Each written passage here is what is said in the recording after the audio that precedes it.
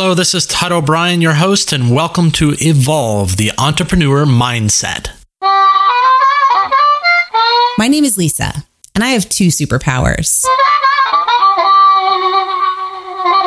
The first is being perceptive, and the second is articulating the intangible.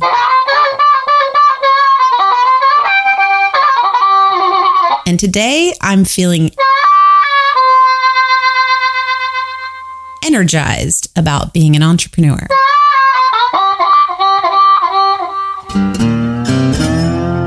My guest today is an amazing woman. She is an entrepreneur, an author, and a professional executive coach. She grew up in a family of entrepreneurs where she was always launching and running the family businesses. As an adult, she raised 2 children while launching multiple businesses, including a music school and coaching businesses in London and Dubai. She also worked for McKinsey. She currently works as an executive coach at Procore, a software construction company. I have known her for over 30 years.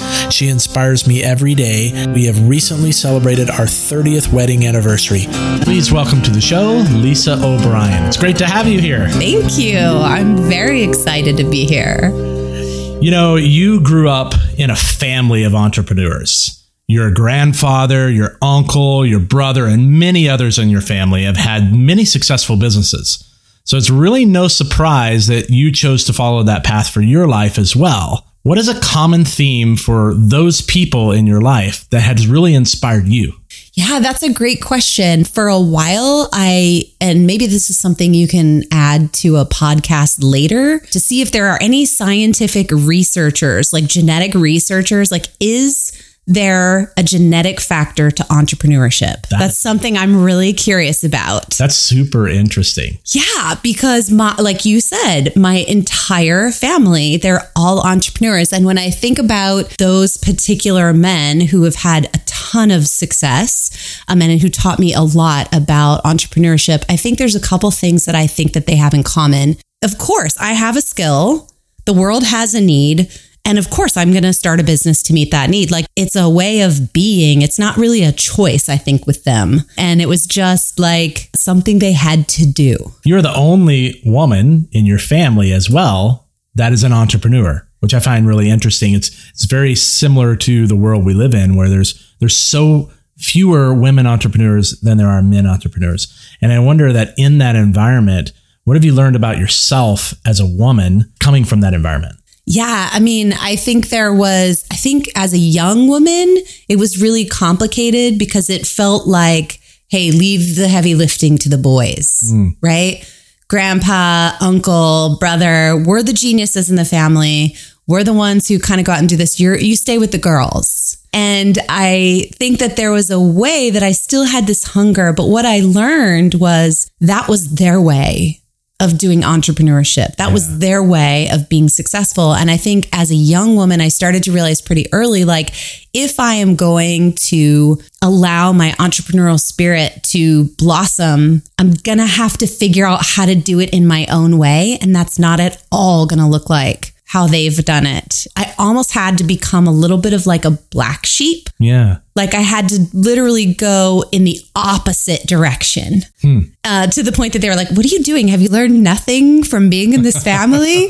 And I realized I had to kind of carve my own path and figure it out in my own way, because I was going to have an expression of entrepreneurship that was unique to me, both because I'm me and because I'm a woman. Yeah. You know, I think probably one of the most entrepreneurial things I've ever seen you do in your life, even though you've started businesses and things like this, is parenting. You didn't come by it naturally, and you had a lot to learn about being a parent, just like all young parents do as well. I wonder, how did you find that sort of inner entrepreneurial, inner strength to raise kids in such a way that you did? I mean, we could probably talk forever about our kids, like most parents, right? Sure. I mean, our kids are amazing. They're brilliant, of course. But I saw you really taking things and creating and innovating in parenting. And I learned so much from you through that.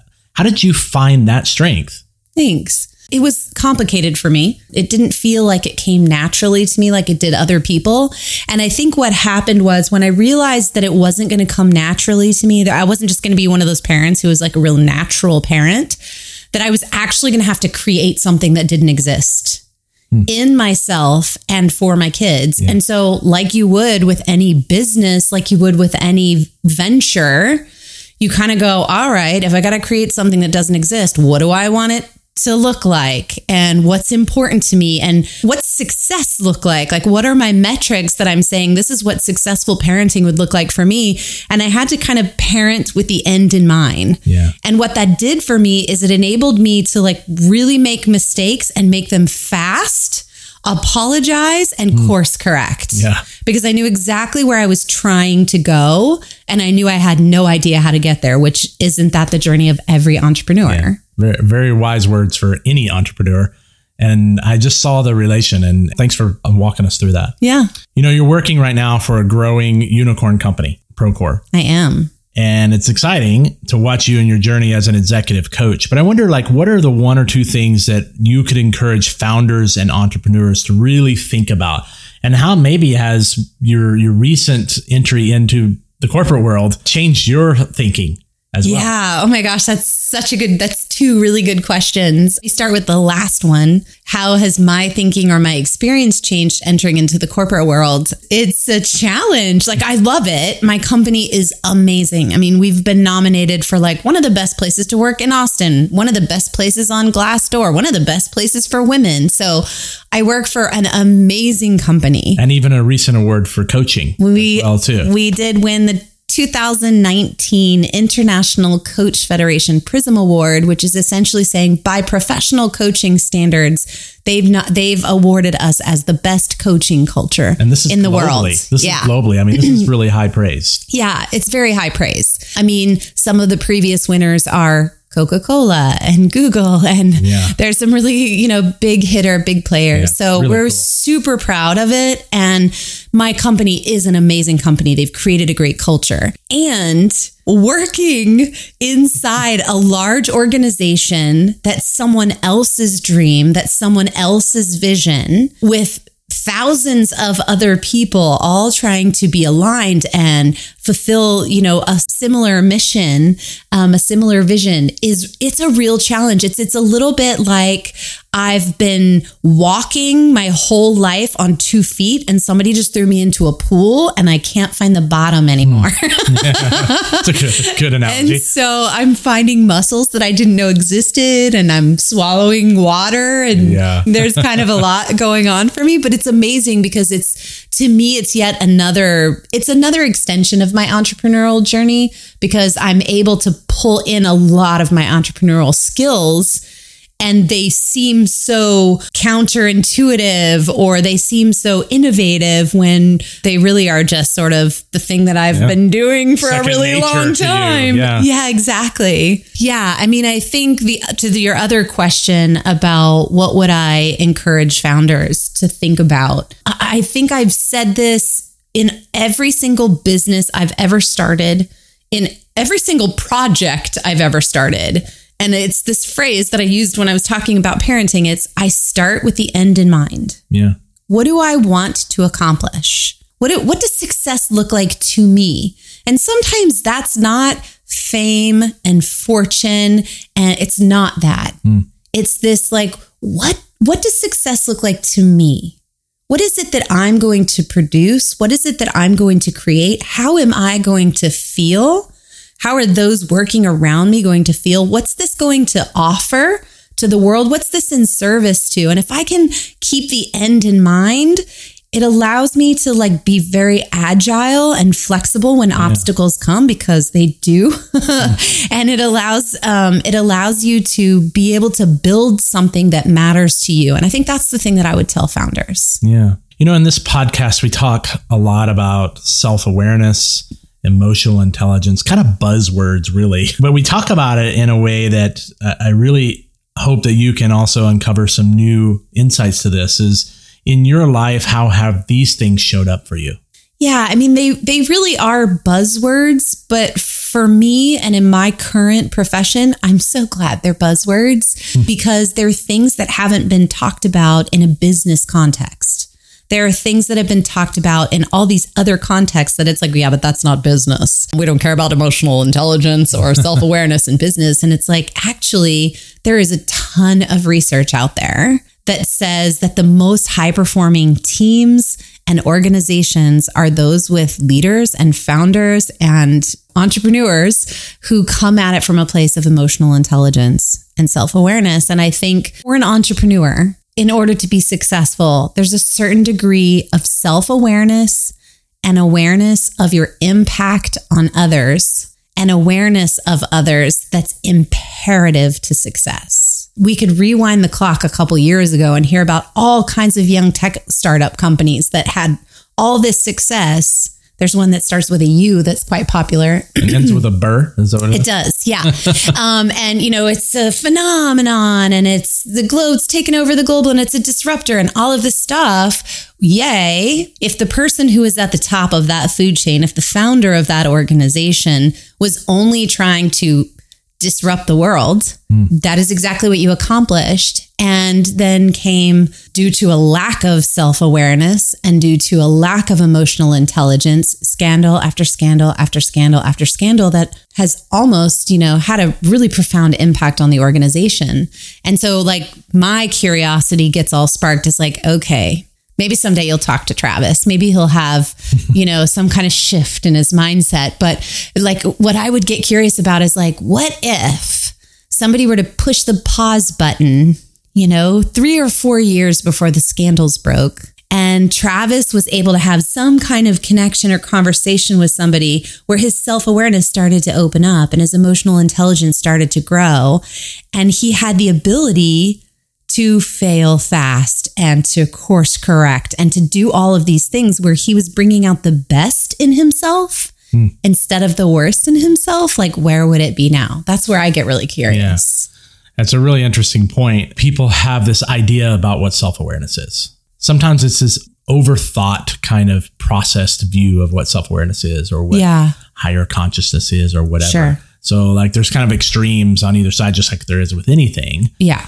And so the point that you're making is very valid. Like if we could stop and really look at our lives in a different way, even now, what are the things we would actually stop and look at? Yeah. And I love what you're talking about, the juxtaposition of this strange thing called self-awareness, which is, what even is that? It means different things to different people all over the world and in different cultures. And I think if I were to take that concept and like narrow it down to this tiny little bite-sized morsel that makes sense for everybody, and this is how I use it in my life. For me, self-awareness is about observing and noticing what is happening inside me when I'm having a podcast with my husband, when I'm at work coaching an executive, when I'm on the back of a horse on a trail ride on the weekend, when I'm, cooking dinner. Self-awareness is nothing more than keen observation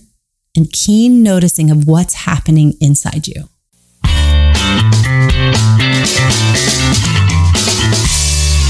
Today, this episode is sponsored by SaveTheChildren.org. Save the Children believes that every child deserves a future. In the United States and around the world, they work every day to give children a healthy start in life, the opportunity to learn and protection from harm. They deliver lasting results for millions of children, including the hardest to reach. They do whatever it takes for children every day and in times of crisis, transforming their lives and the future that we share. Right now, the coronavirus is the biggest global health risk and crisis of our lifetime, and it threatens children every day. COVID-19 has already left many children without caregivers, out of school, and exposed to violence and exploitation. Child poverty is rising. With your support, they can help children in unsafe households and help support distance learning in the face of school closures. For as little as $5, you can feed children, give them learning supplies, help them have a home library. You can do all of this by just going to SaveTheChildren.org/SaveKids. That's www.SaveTheChildren.org/SaveKids. you've been married to this crazy entrepreneur. I have. For 30 years now. I have. Almost 30 years. It's been a wild ride, friend. And we've had some really crazy rides. I think some that shouldn't have happened. Yeah, they've been listening to you for a really long time. Ask questions. Can I tell a story about you? Okay, so I remember early in our marriage. Now, mind you, I'm not an entrepreneurial flower. Okay. Entrepreneurship has been a huge part of my family. You talked about it. My grandfather was an entrepreneur. My uncle was an entrepreneur. We worked to help him build, hardware stores, and all of us chipped in because it was a family business. My father was an entrepreneur. My brother was an entrepreneur. This is something I've done. And when we first got married, I think it was within our first year of marriage.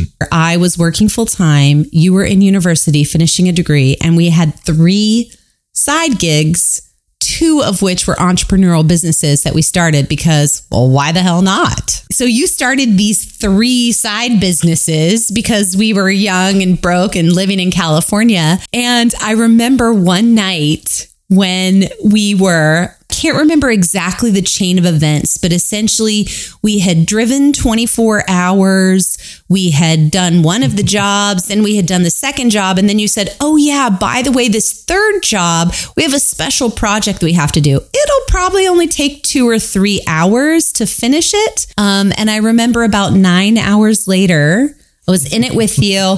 I finally sort of put my back against the wall and just let my body slide to the floor. And I said very clearly and looked you in the eye and said, it's times like this that I feel like we have just a little too much to do. And that has kind of become a mantra for our 30-year journey of entrepreneurship and marriage. There are many times where we had a little too much to do. And I think we've learned from self-awareness, yes, to not get ourselves in those positions as much as we used to. We have been able to observe and notice what's happening in us to make different choices, which is the whole point of self-awareness. Yeah, exactly. So let's talk about you and a personal passion project for you right now, because you have work and you have family and all these things going on. But what are you passionate about right now, and how are you showing up in it? Well, it's really funny that you asked me today what I'm passionate about. So I really love being an executive coach, and I love working inside an organization to help it to develop. And that's my day job. And that's what I do Monday through Friday. Yeah. And my new passion project has absolutely nothing to do with money or success or anything. It has to do with just fun, literally fun. So my new passion project is horsemanship. It's January. It's the first of the year. And I am partnering with a local stable here in Texas to do a year of horsemanship, which is going to have me out on the ranch once a week, just doing all things horses, bareback, trail riding, basic grooming, tack, all kinds of learning. And for me, it's a way of being able to both kind of let all the stress go, because it's really hard to be in your head and think when you're with a horse. Yeah. They also are amazing teachers, so it becomes an opportunity for me to learn. And at the end of the day, it's just fun. Do you see comparisons or similarities to like a life of an entrepreneur when you're with a horse? Totally. It's so funny that you asked me that. So I went on a trail ride today. Okay. And we were with, there were about 15 horses, and a lot of horses. It was a lot of horses. Yeah. It was very fun and really challenging. And everyone who had their seat in a saddle was working. And there was a varying degree of riders, people who were really good riders and people who were beginners. And the thing that I noticed is people who are beginner riders, they think that riding a horse is sitting in a saddle and letting the horse do all the work. And so there was a couple that had never ridden horses before, and they literally just sat in this, like they were sitting on the couch and their shoulders were slumped. And I mean, this is this is a hilly trail. This is the hills of Texas, And so what I noticed is, because they weren't engaged in the partnership of what was happening between their horse was totally in control. And multiple times their horse kind of ran away with them. And I think, isn't that true of entrepreneurs? Yeah. Who are like really not engaged and in partnership with their business, with their idea, with their innovation. They just are kind of sitting there on the couch thinking it's just gonna happen, and then their business runs away with them. Yeah. So that's definitely one thing that I noticed today. And the opposite is true, right? The riders who are in their seat and really partnering with the horses, it didn't matter what was happening. There were obstacles galore. We had 3 horses that were being towed behind other horses that had no riders because they were trying to break them. And we had like horse politics. There were like 3 or 4 horses that didn't want to be anywhere near each other. And we ended up in this like ravine where there was about 6 feet between the trees. And these horses were like literally nose to butt. And we had all these, so the riders who were really in their seat and partnered with their horse, they were able to like bob and weave and move out of the way and create, space for the other horses. And any obstacle that came in front of us, we were able to just have fun and move around it. And I think that's true for entrepreneurs as well. They're engaged in their business and obstacles come and they're like, great, we're going to go this way. Great, let's pivot over here. Yeah. It's really similar. Yeah, I think there's so much to learn about life from horses. Totally. And you can apply it to a lot of different things. Kind of like people always apply golf to life. Sure. It's similar, but the horses really do speak to us and they mirror us. And it is a really interesting thing to hear you talk about. The other things that I like to talk a lot about on this is intention. And this is really kind of a newer concept for me, is like finding my intention every day or really looking to see how I show up as an entrepreneur. And I know that with your coaching and all this, that you've been doing this for many, many, many years. And I just wonder on this subject in itself, like what have you learned about like intention for yourself? How does it show up in your life? What I have learned in my life is intention is extremely powerful, positive and negative. Also, like unpack it for us. Yeah. So for me, when I set my intention really clearly, what happens for me is it's a little bit like, imagine yourself in like a meadow that you've never been in before and there's fog everywhere. Okay. And you think you know which way is north. You have a pretty good idea. But the reality is you have no idea. You're a human. And for me, when I set a very clear intention, and let me add this, when I set a very clear intention and I articulate it out loud, when I hear myself speak that intention, it's like this laser beam of light that goes from like my belly out into the fog. And so no matter what's out there that's unknown, no matter what's out there that's going to become an obstacle or get in my way or become difficult or challenges or anything like that, it's like that light is able to keep me headed north. That intention, when I set that intention and when I speak it and articulate it out loud, it just becomes like a compass for me. Yeah. So much can be learned from that. And I think that as an entrepreneur, if you can learn how to set these intentions. Positive intention. Let's be clear, because there is a distinction, and I've certainly learned from that as well. I've accidentally set negative intentions, right? I am a failure. I will never succeed at this. They will never let me in. They will never have a conversation with me. There's no way they will say yes. Those are intentions too. That becomes your mantra and how your life is led. 100%. And rather than them becoming a light, it's like they just thicken the fog. If people are wanting to know more about some of these skills around emotional intelligence, around setting intentions, around mindset, what would you recommend? Are there some particular like starter books or podcasts or anything that you can think of where people can just dive in and start to scratch the surface on this if it's something new to them? Sure. Well, I hope you've talked about Daniel Goleman's emotional intelligence. It's like the place to start. I'm making the assumption that's already been talked about here. Yeah. I mean, I have a ton of other resources in terms of where do you start. I have a couple that are like my favorite go-tos. They're like the books that are like not super common. They're a little awkward, maybe would be how you would say them. Okay. But I love recommending them. So one of them is The 4 Agreements. Yeah. Especially when you're talking about intention. It's a really great book. It's a little odd because it's written by this shamanistic author who gets, pretty kind of into the like metaphysical and into the spiritual. And he he's like really drawing from places that are not our normal, common left brain, Western world, pragmatic place. And if you can open your mind a little bit and just let him be who he is, what he actually delivers in terms of the 4 agreements becomes such a great foundation to learn how to become more self-aware, observing yourself and noticing yourself and becoming more emotionally intelligent, which is also observing others and being aware of others. Yeah. Well, thank you for your time today. It was great to have you on the show. I'm sure we'll do it again sometime. Thanks for having me. And have a great day. Thanks.